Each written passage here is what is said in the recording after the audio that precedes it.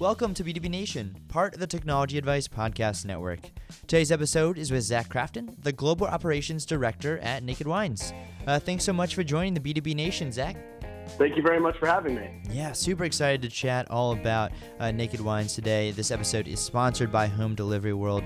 We'll get to that conference in a second. But first, Zach, I want to hear just a little bit more about your background and about Naked Wines. Yeah, absolutely. So we'll start off with Naked Wines.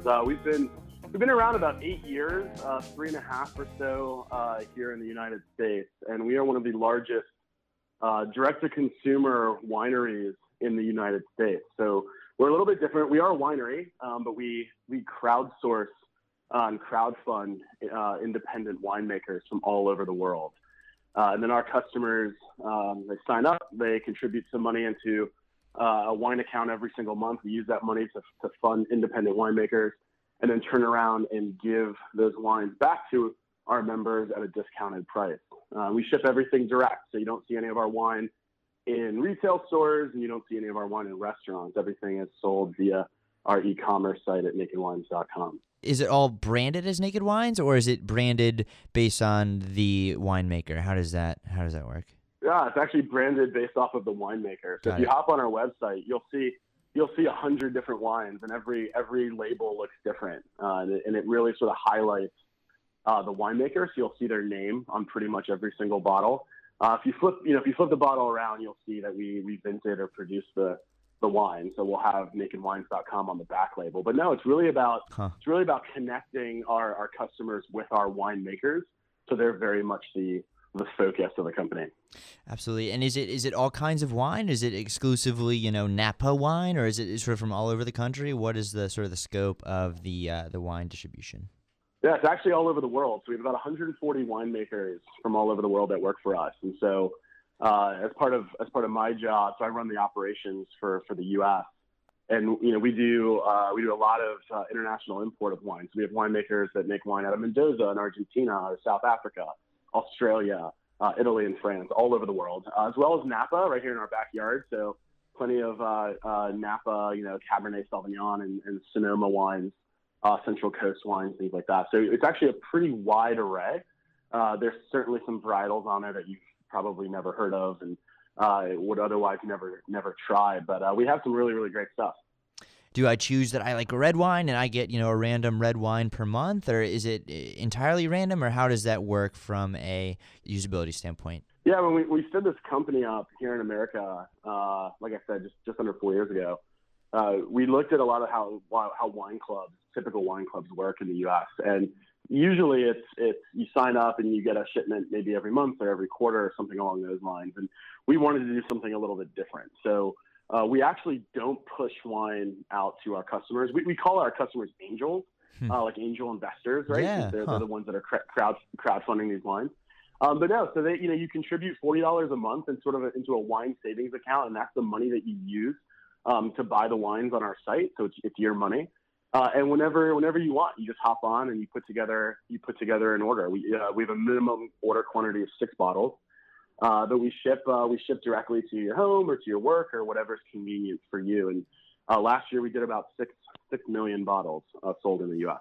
And I'm curious too, obviously this episode, we're going to touch on home delivery a little bit here. How would you say, is this model possible? I guess it, for the most part, wouldn't be possible without an effective home delivery solution that you guys have sort of built out, right? If you were just shipping everything sort of via UPS or whatever the example would be, right? This just isn't really a feasible operation, right? Yeah, most wineries, they follow sort of the typical old school, if you will, way of shipping wine, which is they sell wine to a distributor who then sells it to a retailer, and then you can go pick it up in a wine store or a restaurant.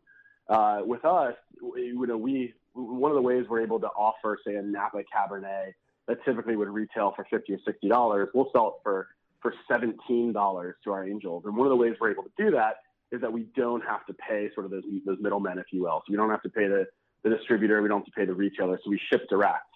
And you're exactly right. So, our lifeblood is getting wine to our customers' homes or their offices.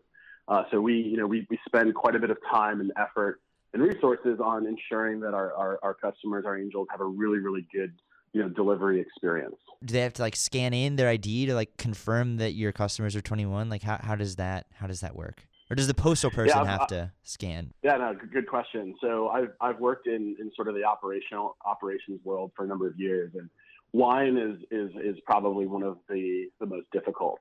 You sort of have a body of products out there that are considered, restricted or dangerous, right? So wine, actually, if you have UPS or FedEx, wine gets lumped into the same category as like, ammunition and I don't know, whatever else you can buy that's considered dangerous. We get lumped into the same category because of the restrictions on alcohol. And what that restriction is that we actually require, the carriers require, because the law requires a person 21 years of age or older to sign for the wine when it's delivered. And that is one of the largest, if not the largest, challenge. We don't have those requirements in our two other countries where we operate, in the UK and Australia. It's only here in the US, and it is a major challenge. And when you kind of layer onto that the fact that this is a perishable product, right? So we have to be concerned with things like temperature. It's packaged in glass, so we have to worry about things like fragility and packaging and how the carriers handle it. So when you layer all of those things on, we have a very fragile product that is perishable, that has to be signed for when it's delivered, and it's actually creating that sort of convenient delivery is quite challenging for us. How did you sort of go about, I guess, solving that solution? Yeah, we are a startup in many ways, and we sort of have this startup mentality, which is, if you have a problem, come up with a few solutions, test them, and then implement the one that works. And so we test everything. And so when we had this issue, we said, okay, let's think of some ways that we can do this. And so we thought, first of all, maybe speed is the answer. And so we said we were going to launch a same day delivery, right? So you place your order, you're going to get your wine the same day the order is placed. And so we just went out there and we built a network, and we found some local carriers and same day carriers, and called them up and said, hey, would you be willing to do a test with us for a few months? And we did it, and we measured everything, right? So we captured data through every step of the process. And then we turned off the test, and then we continued to measure the performance of the customers who took part in the test. And we did some analysis on lifetime value and what their experience was like and all of that. And so we do that. We're constantly testing. We're constantly iterating. I joke around with a lot of folks. I say, if you ever hear of a harebrained idea, if you kind of have a crazy scheme, or you hear of a new company that's doing something strange, give us a call, because we're always interested in sort of the new and interesting. And so we continue to kind of push the envelope with delivery appointments and things along those lines, and even some technology that we learned the last time we were at Home Delivery World.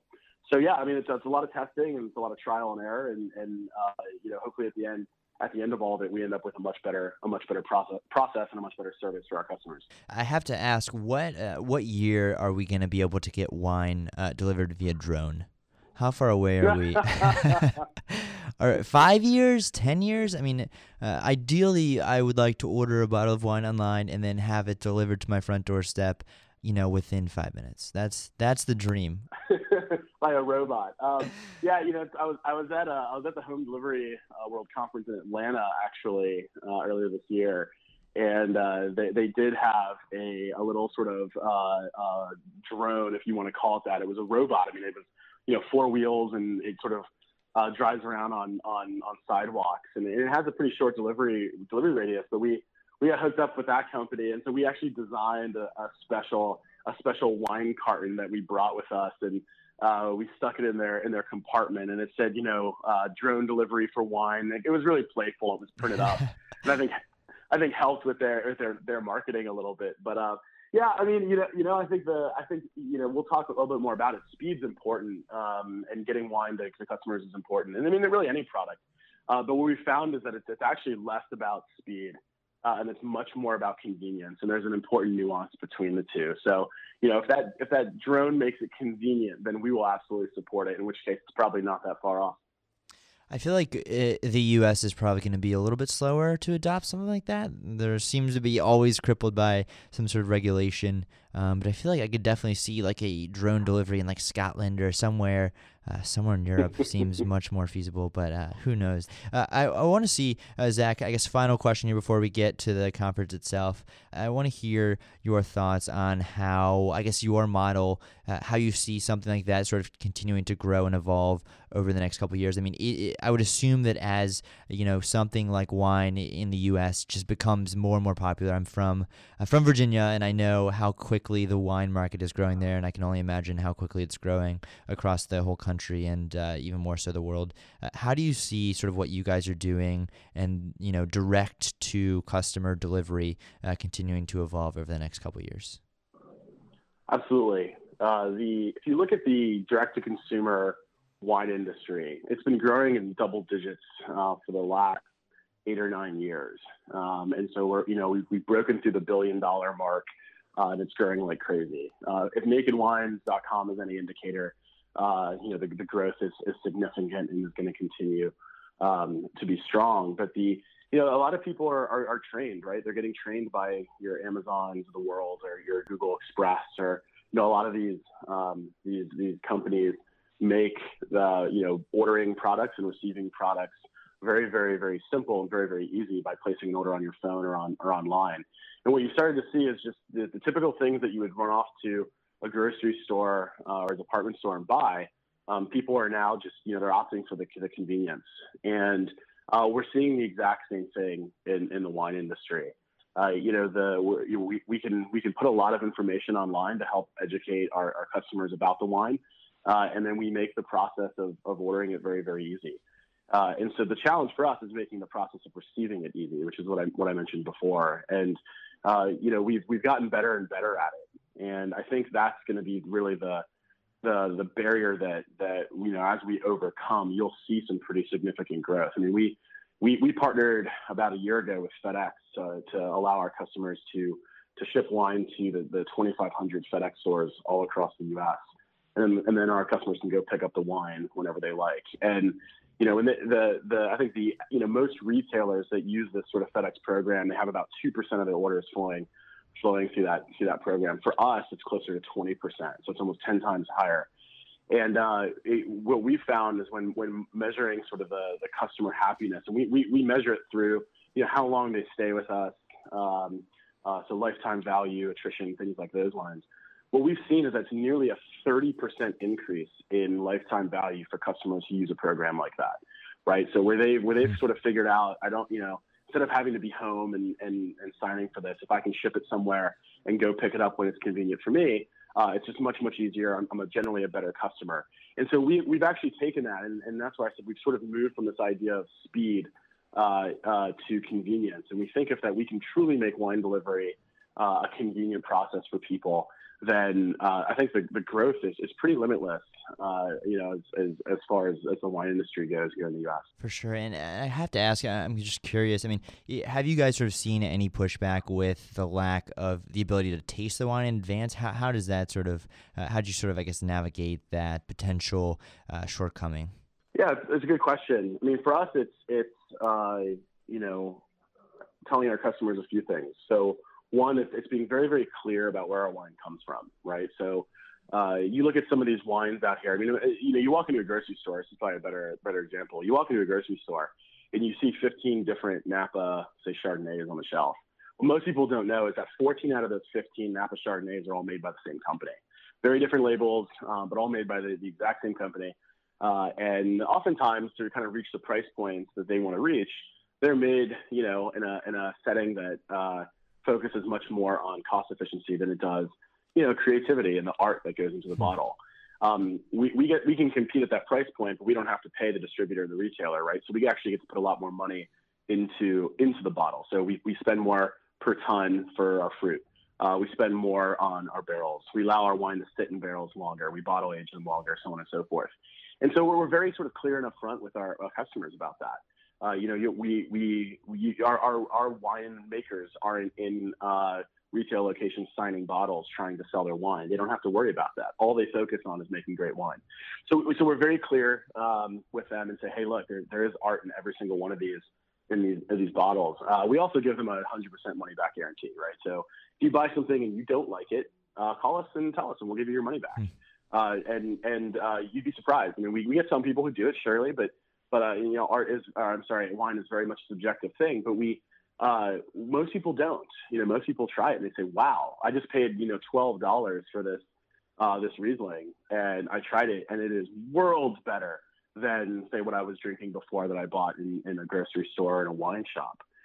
We say, well, yeah, that's right, because again, more money went into that bottle. Didn't pay all those middlemen. So we do that. We're very, very clear and open up front. We give people that guarantee, and because of that, we've enjoyed the trust of our customers, and I think they've been happy on the back end as well. Zach, I'm curious, what are you most looking forward to at Home Delivery West here coming up end of August in San Diego? Yeah, so I attended the East Coast version, earlier this year, and one thing that I'm really, really excited for Home Delivery West is it seems like the attendees, sort of across the board, are highly engaged, highly specialized, but it's going to be a show or a conference where the environment's actually quite intimate. So I think it's going to given sort of the relative size of some of these other conferences that are out there, you really get some time to engage with all of the attendees, which is pretty special. And I think this upcoming conference, again, you have some really, really great people, and actually quite a few friends who are presenting, who work for different companies there. But attendees are really going to get an opportunity to interact with us and talk to us, and that's something that you just don't get at some of those bigger shows. So I'm really, really excited to sit down and talk to some folks and explain kind of what we're doing and how we're doing it, and then also learning. What are you presenting on at the conference? I think you're presenting, right?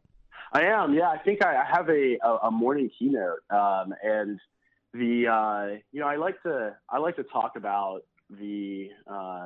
where the sort of the delivery world is going. I think it's a really sort of interesting story about how these big players have come up, and I've touched on it a little bit here, but how the big players have come in and said, okay, it's really about speed. And those of us who operate in this sort of highly restricted environment with wine or any type of alcohol or restricted good delivery, we've had to focus on convenience. And I think what we're doing is we're actually seeing more and more people out there are expecting options for delivery. They expect to schedule when it's going to arrive.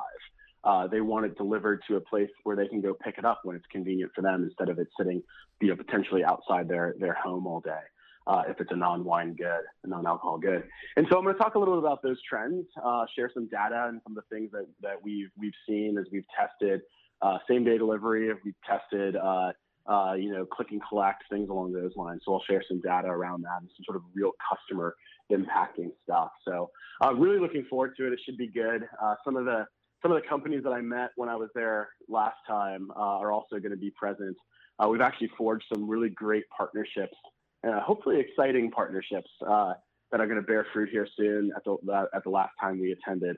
So really, really looking forward to hopefully doing more of the same.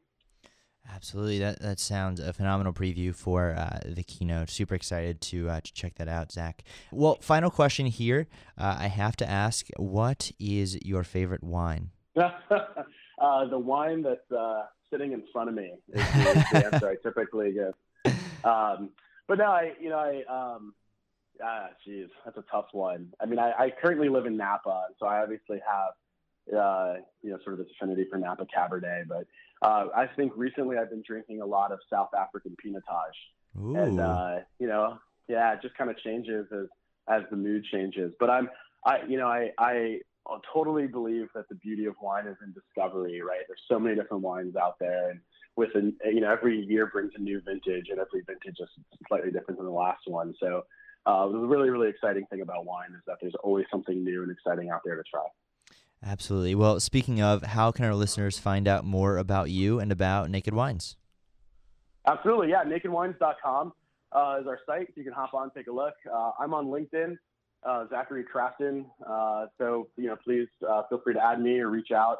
I'm also, I think I'm on the Naked Wines website somewhere, so you can get my contact information on there. And happy to talk wine or delivery or anything under the sun. So feel free to reach out. Fantastic. Well, thanks again, Zach, for joining me today. I hope you have a phenomenal 4th of July weekend here, and looking forward to seeing your presentation at Home Delivery West. Thank you, Josh. Really appreciate the opportunity. To find out more about B2B Nation IT Edition, check us out on SoundCloud, iTunes, or Twitter. We'd love to hear feedback from you on how you thought this episode went and any suggestions you have for the future. Thanks for listening.